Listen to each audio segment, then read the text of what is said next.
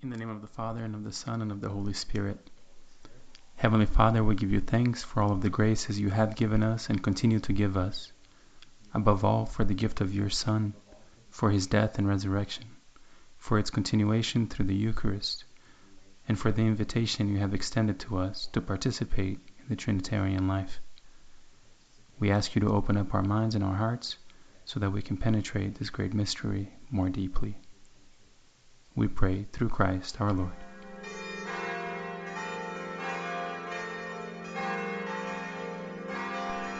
Welcome back to Theology at the Eucharistic Table podcast. I'm Brother Israel, and this is episode 7. I'm going to preempt a couple questions and say, yes, we are returning to our discussion of the Master Themes. Picking up where we left off several weeks, today we return with the third Master Theme, the Paschal Mystery. And yes, that does say the Paschal Mystery Part 1. We have at least 2 more episodes lined up dedicated to this Master Theme. We are very excited to share these with you. So without further ado, here is episode 7, the Paschal Mystery Part 1.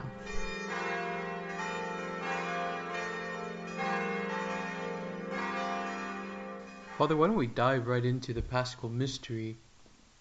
And we can begin actually with just the term, the Paschal Mystery. What do you mean when you say Paschal Mystery? What's Paschal about the mystery? What's mysterious about the Pasch? Yes, we'll dive in. I think I told you often in class that Paschal Mystery in theological discourse is a term that we use, and I call it theological shorthand for saying all at once the suffering, death, resurrection, ascension of Jesus, the sending of the Spirit, and the establishment of the Church. And the value of having a single term for all that is to realize that those are not discrete events that follow merely chronologically from one another. In some sense, they're one single huge deed of God. And we need a term that says it as one single huge deed of God with all these facets. So that's what Paschal Mystery means. But why do we call that Paschal and Mystery? Why the word Paschal? Why the word Mystery? The word Paschal, of course, is a biblical term. Pasch is what we translate in English as the Jewish Passover. But in English, we're not familiar with that term as a noun, Pasch. I mean, we say it, but it's not in our discourse. But the adjective Paschal is in our discourse. But the value of using that biblical term is that it describes Israel's central event that gives Israel her own identity, and it's a term that refers to many dimensions of a single event. It refers, we call it Passover in English, but the Pasch is the exodus out of Egypt of the Jewish community, and it's crossing over to the other side of the Red Sea, and its movement through the desert and the establishment of the covenant on Sinai. And that event celebrated annually in the Passover, in the Pasch. So all that's in the word. And it's in one word, and it's got all these dimensions.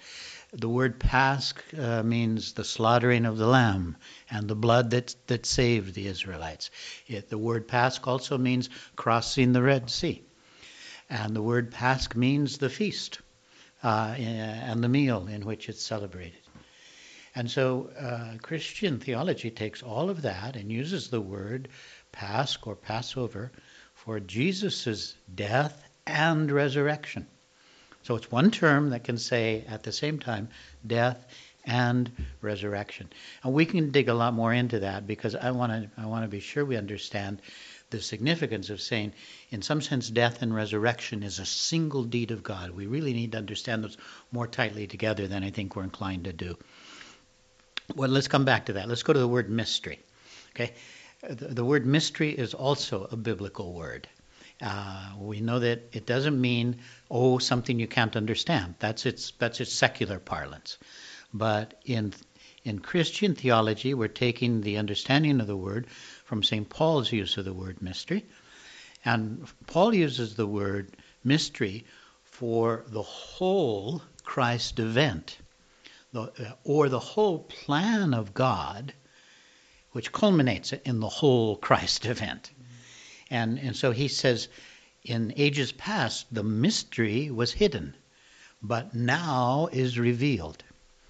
And so that term mystery means what is hidden in God's plan, what is hidden in the figure of Christ himself, but is now revealed and made known to us. One of the key phrases where Paul uses the word mystery is in 1 Corinthians chapter 2, verse 7. None of the rulers of this age knew the mystery. If they had, they would have never crucified the Lord of glory. You got the whole game of mystery in what he says there. Jesus was crucified. The rulers of this age could not see whom they were crucifying. They didn't know the mystery. They didn't know what was hidden in there. But in fact, who was being crucified was the Lord of glory. So if you know the mystery, then you know that the one crucified is the Lord of glory. And so all that's in the word mystery, and that's the way theology uses the word mystery in general. For that same reason, we use the word mystery or mysteries to describe the liturgy itself. The liturgy is a mystery. That doesn't mean the liturgy is something you can't understand. It means something is hidden in the mystery. Something is hidden in the liturgy. What is hidden in it? The whole Christ event, present here and now. So if you understand how many directions the word Paschal moves at once, and how many directions the word mystery moves at once, you got a great term there, Paschal mystery. So that's why we do it. Yeah, so Father Abbott, we have a class on Introduction to Homiletics with you right now. And in there, you talk about how in the readings and in the homily, you should connect the Paschal mystery to the readings. And the church documents talk about that as well, the church documents on homiletics.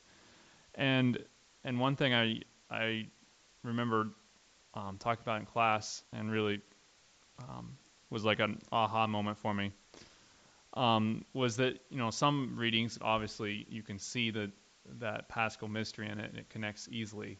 But some are harder, especially in the Old Testament sometimes, to see how does this really connect to Christ. But one idea that really hit me was the idea that you can read those in light of the Paschal mystery.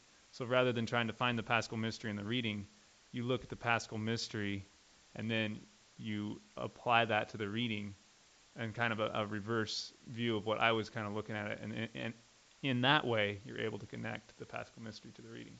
Yeah. Well, then I'm glad you got that aha, because that certainly is one of the ways you can do it. And you see, the reason why we as Christians read the Old Testament is because we believe the whole story is in fact moving toward this center, which is the Paschal mystery. That's the reason we read it in the first place. And so in some sense we're reading it, looking for that in it. But we also are helped by some of the realities of the Paschal mystery to find that in the text. And what I mean by some of the realities, and that's a kind of a discrete way of saying the reality of the presence of the risen Lord to our minds. The chapter 24 in Luke's Gospel, the resurrection account, speaks of the Lord opening our minds to the understanding of the Scriptures. So the Lord himself is going to be present. That helps, and the Holy Spirit also helps, because the Holy Spirit actually has given us the Scriptures, and we speak of him as the author of the Scriptures. Well, the one who produced those Scriptures in the first place, divinely inspired Scriptures, also, Origen said this, inspires the reader. And you have to count on that. And when you do count on it, then the text is loosened and can take you many places. And so you're reading the text because you are inside Christ crucified and risen. And things will jump out of the text that would not otherwise jump out of it from there. And I don't say they're embedded in the original meaning of the text, but your meaning will not betray what's in the text. The text will go way beyond it. The text, Gregory the Great says that, beautiful. The text expands with reading. The author we're reading in the monastery in a book on the crucifixion just a couple of days ago had us focus on the fact that in both creeds, the Nicene Creed and the Apostles' Creed, the focus is not on the ministry of Jesus, which is a large part of the written Gospels, but instead on the fact that Jesus was born of a virgin, he was the Son of God, became Son of Mary, and then they move towards passion, death, resurrection, sits at the right hand of God, both creeds. What's the significance of noticing this? I mean, just noticing the fact that here we have these two summaries of the Gospels, and they leave out about 3 years of Jesus' life to focus on, let's say, these 3 days, the passion, death, and resurrection.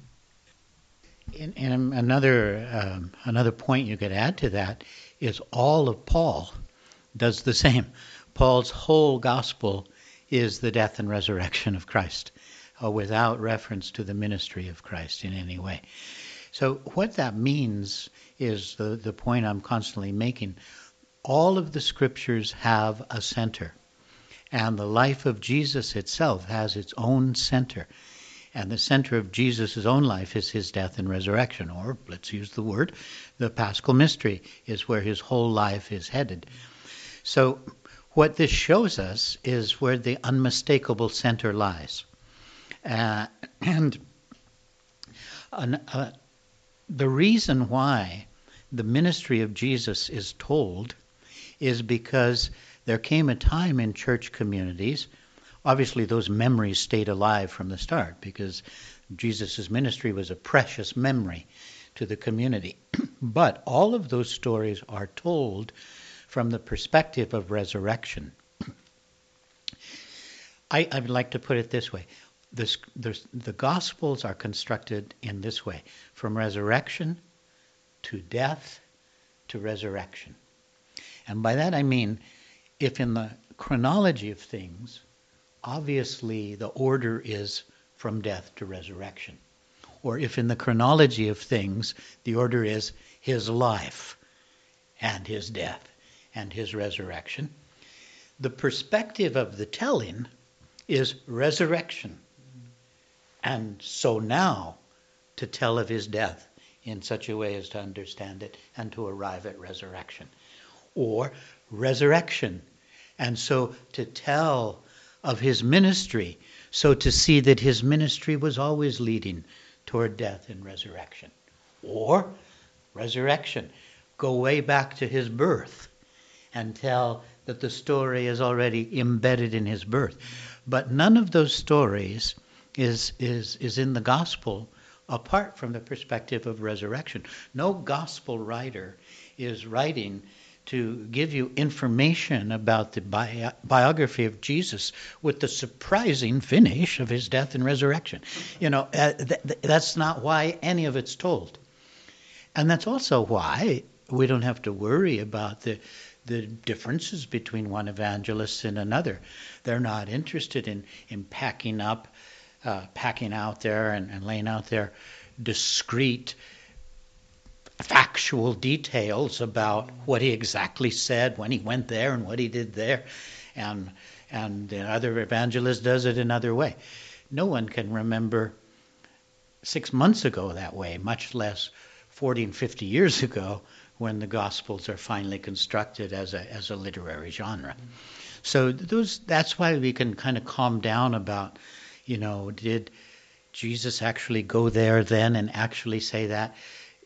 What it is a memory from the perspective of resurrection, a memory from the perspective, let's say, of death and resurrection, or let's use our word, it's the memory of the Paschal Jesus, with all that inspires, then the whole thing can be remembered in ways that the goal is to lead you more deeply to an understanding of this moment that never passes away, which is his Pasch. He is permanently established in his Pasch, in his Paschal mystery. In light of this conversation, Father, I'm thinking of the resurrection account according to St. John. And this is going to be part observation and part question. It was probably in class you had us notice the fact that in the resurrection account, according to St. John, the Lord rises, and that same day he appears before his apostles and says, receive the Holy Spirit. So we've got resurrection, Pentecost, one event, one day. We don't see that in, say, the Gospel according to St. Luke. There we have the resurrection, one day. 40 days later, the ascension. 10 days after that, Pentecost.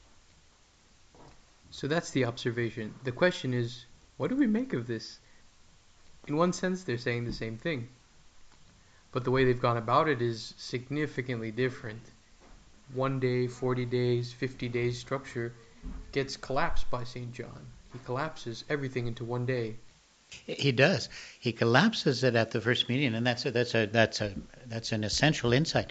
That's the gospel text read on the day of Pentecost, 50 days after it happened, chronologically. But it never stops happening, so you can read it. But so John in a very essential way collapses not only Pentecost unto that day, but think of just a few verses before that, when Mary Magdalene recognizes him in the garden, and she goes to embrace him, exclaiming, Rabboni, and he says, don't touch me, for I have not yet ascended to my Father. Go tell my brothers that I am ascending. I am ascending. So he is ascending on Easter Day, and on Easter Day he says, receive the Holy Spirit. So John has put all those dimensions into 1 day. And yet, his story continues with further resurrection appearances. So, how do you do that? And Luke puts a kind of order in all those dimensions such that you can see that periods of time passed between those dimensions. And he gives them symbolic numbers. But we can't say that that's a literal account of how long it took, because actually Matthew has the Lord. He doesn't ascend at all in Matthew, but he appears only at some day after Easter Sunday in Galilee, and his last words are, I am with you always until the end of the ages. Nobody says anything about him disappearing or not, but he apparently has, because they're writing the gospel and he's not there, but he's there in this new form. So there's what is all that? That's the reality of resurrection exceeding our control and yet present to us. So, that's. But what the dimensions that we come out of that with are all the words I say that are in the Paschal mystery: death, resurrection, ascension, Pentecost, sending of the Spirit, which establishes the church. And you find that expressed in different ways in different of the New Testament texts. Father Abbott, one thing that really struck me in what you were just saying is how St. Paul has no mention of Jesus' life and his teachings, or very little of it. Rather, his focus is on the Paschal mystery, on Christ's death and resurrection. And one reason why that strikes me is because before coming to seminary, I was aware that there was this version of Christianity, or this temptation to want to reduce Christianity to a moral code or a way to grow in a moral life, and how to be a good person. There are different ways to learn how to be a good person, and Christianity is one of those. And since coming to seminary, I've then learned that is not a new phenomena, that has been present in the history of the world and the history of Christianity for a long time. But St. Paul seems to be very adamant against that. And of course, if he were here, he would defend himself and he would say, well, of course, the moral life is important. And he would explain how it connects to the Paschal mystery. So it's not to say that he had no place for the moral life. And the moral life is one of your master themes, and we'll get to that in a few weeks. But to stay here with the Paschal mystery, why? I guess I have two questions, and maybe I'll just pose both, and you can choose to either take both or see what you think would be best. But one is, why is there the constant temptation to reduce Christianity to the moral life? And secondly, what do we lose when we do that? What do we lose when we turn our eyes, our focus away from the Paschal mystery? Yeah. Well, it's a great question, and it's a question that there's a long answer to it and a short answer probably. I'll give you the long one, but please. But no, it's the question is an occasion to put into clear relief the absolute distinctive value of what Christ has done and accomplished in his death and resurrection, which is a change of cosmic proportions that changes the possibilities of human nature itself. And so the risk is in just in reducing the Jesus reality to a moral message of Jesus. The risk is to think that that's what Jesus has done, has brought us good ideas of things we should do. Good luck if you can do them.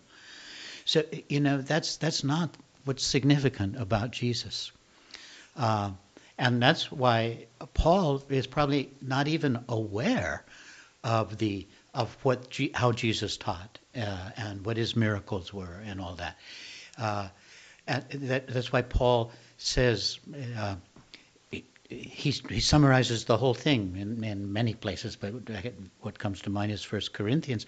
I resolve to preach nothing with you except Jesus Christ and him crucified. And then in the same letter he says, if Christ has not been raised, your faith is useless. So when Paul says one or the other, he means the other, So, but in Paul, there's no doubt that that's where the weight lies. Moral questions are a vital concern for Paul too, but not so much the moral teaching of Jesus, but what our own being inserted into the death and resurrection of Jesus, the change that causes in us. And there are many places he does that, but Romans 6 comes to mind. Are you not aware that you who have been baptized into Jesus have been plunged into his death? And then he goes on to say, that's a death to sin. So that just as Christ was raised from the dead by the glory of the Father, you too might live a new life. He doesn't say, literally, you too might rise. He says, you too might now live a new life. So the only way Christian morality can be what Christian morality is if you have been inserted into the death and resurrection of Christ, which Paul teaches and which the church has absorbed through several thousand years now, that this is a cosmic change, it's an ontological change that makes a new level of morality possible.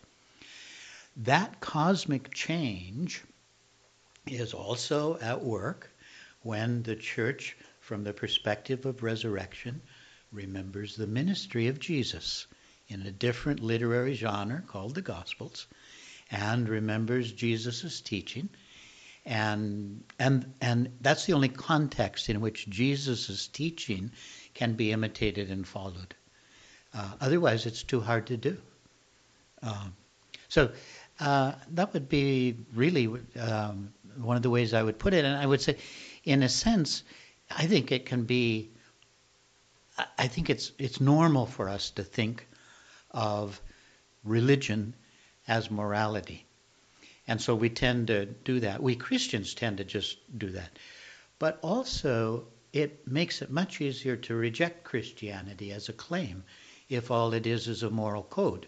Because how often do you hear people, and this is a very immediate pastoral question, they say, I'm good, so I don't need this. You could argue, well, I don't think you're good, but don't argue that way. Say, I don't care if you're good or not.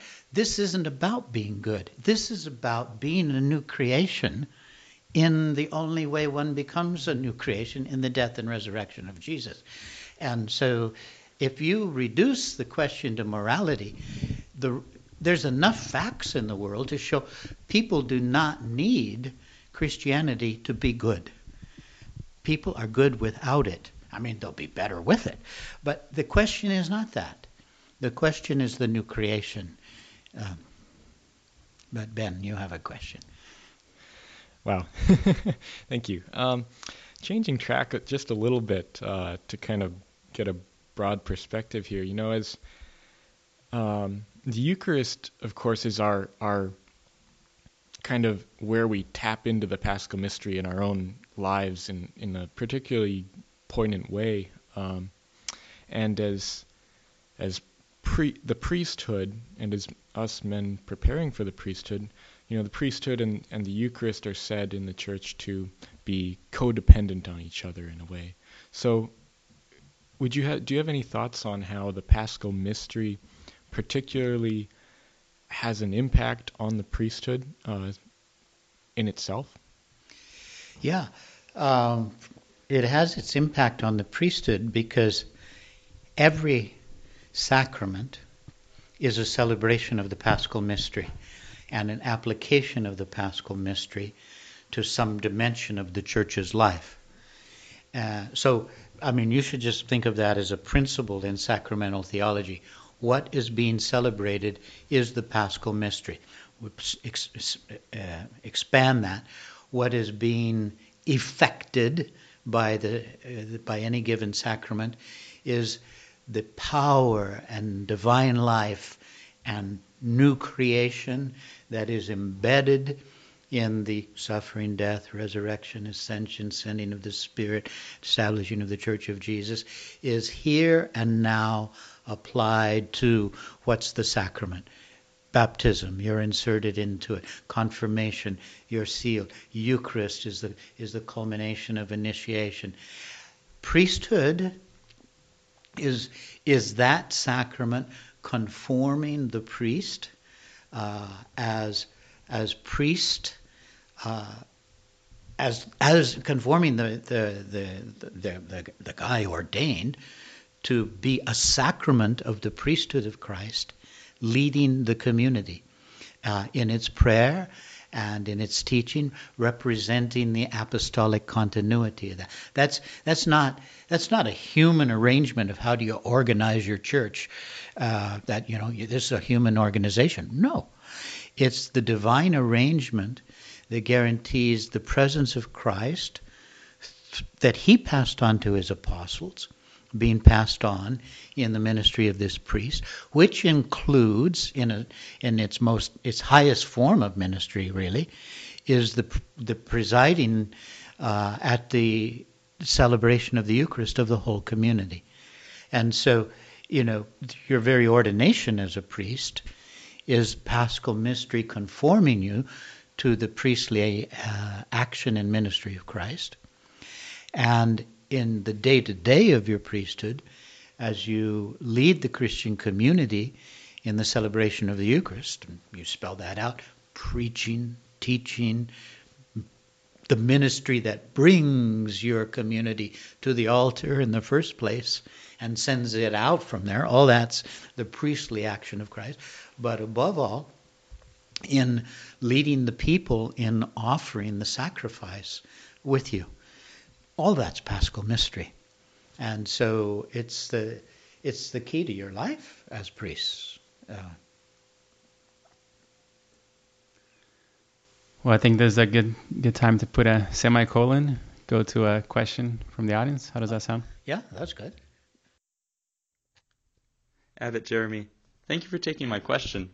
My name is Stephen Wood, and my question regards the parable of the prodigal son. I was wondering, where can we see the Paschal Mystery, and in particular the Eucharistic table and altar? I was wondering, wouldn't it have been more appropriate if a lamb had been slaughtered rather than a fatted calf? Or is that trying to stretch the story too much? I'd appreciate hearing your thoughts on this. Thank you. Well, that's a good question, Stephen, and you can go lots of ways with it. It's good to recall the context of the gospel in which Jesus told that story, and it was in response to a complaint against him. This man eats and drinks with sinners, and Jesus responds with the story. But when I'm glad you're looking for the Paschal mystery in the story, because that's what we do. That's what we learned in class, especially in preaching class. How do you bring that story to the Paschal mystery, or how does the Paschal mystery shed light on the story? In general, you don't want to take the details of a story and make them correspond in some strict way to the Paschal mystery. What you look for is a pattern, and the pattern is already suggested by that key phrase, and it's in the gospel as read in the liturgy. Jesus was eating and drinking with sinners. That's called table fellowship with sinners. What that is an acceptance of sinners. And the acceptance of sinners is a big piece of what the Paschal mystery is all about. So in that way, you've already got the text coming toward the Paschal mystery. And it involves this enacting of sin, which is a going away from the Father and a squandering the gifts. That's obviously the Father represents God in this story. And Jesus, by his storytelling, is teaching us about his Father. And what he teaches us about his Father is that even though sinners are going away from his Father, he is always on the lookout for them. And when the Son needs him, he comes back. And what is really significant about the story is the Father's reaction. The Father has no recriminations and is in fact running toward the sinner to receive him. So that's, if you're preaching on this and wanting to bring it toward the Paschal mystery, you could raise the question, and how does the Father run toward us as sinners? He does it by actually sending his own beloved Son. That would be one possible way of dealing with it. Or by himself embracing us. But, there's no way to say, how does the Father embrace sinners? He embraces sinners in the way that Christ comes and is there in solidarity with us sinners. Another place where you have the Paschal mystery, or could bring it to the Paschal mystery, is that the Father wants to respond with a feast of return. And you can obviously link the feast, as your question did, with the Eucharist. But any feast can be linked to the Eucharist. Jesus was just telling a good story, and a fattened calf was good for the story. The point is, Jesus didn't have the Paschal banquet in mind. He just had a good banquet in mind. But the idea of celebrating the sinner's return with a joyful banquet, that it's easy to have a Eucharistic allusion there, or a Paschal mystery allusion. You have the story goes to the jealous son who complains, "You've received a sinner back and I've been good all the time." The problem there is obvious, is that the Father wants everyone, sinner and faithful alike, around the table. So something like that would be the way you bring it there. I call that patterns, finding patterns. And use the story's images. The story's images are: a sinner is forgiven, the Father comes running toward us, the Father gives a banquet to receive the sinner back. Something like that. Thank you, Father Abbott. Well, that question dovetailed really smoothly with our conversation today. So we'll stop here, and we'll come back in a couple of weeks with the Paschal Mystery Part 2. Yeah.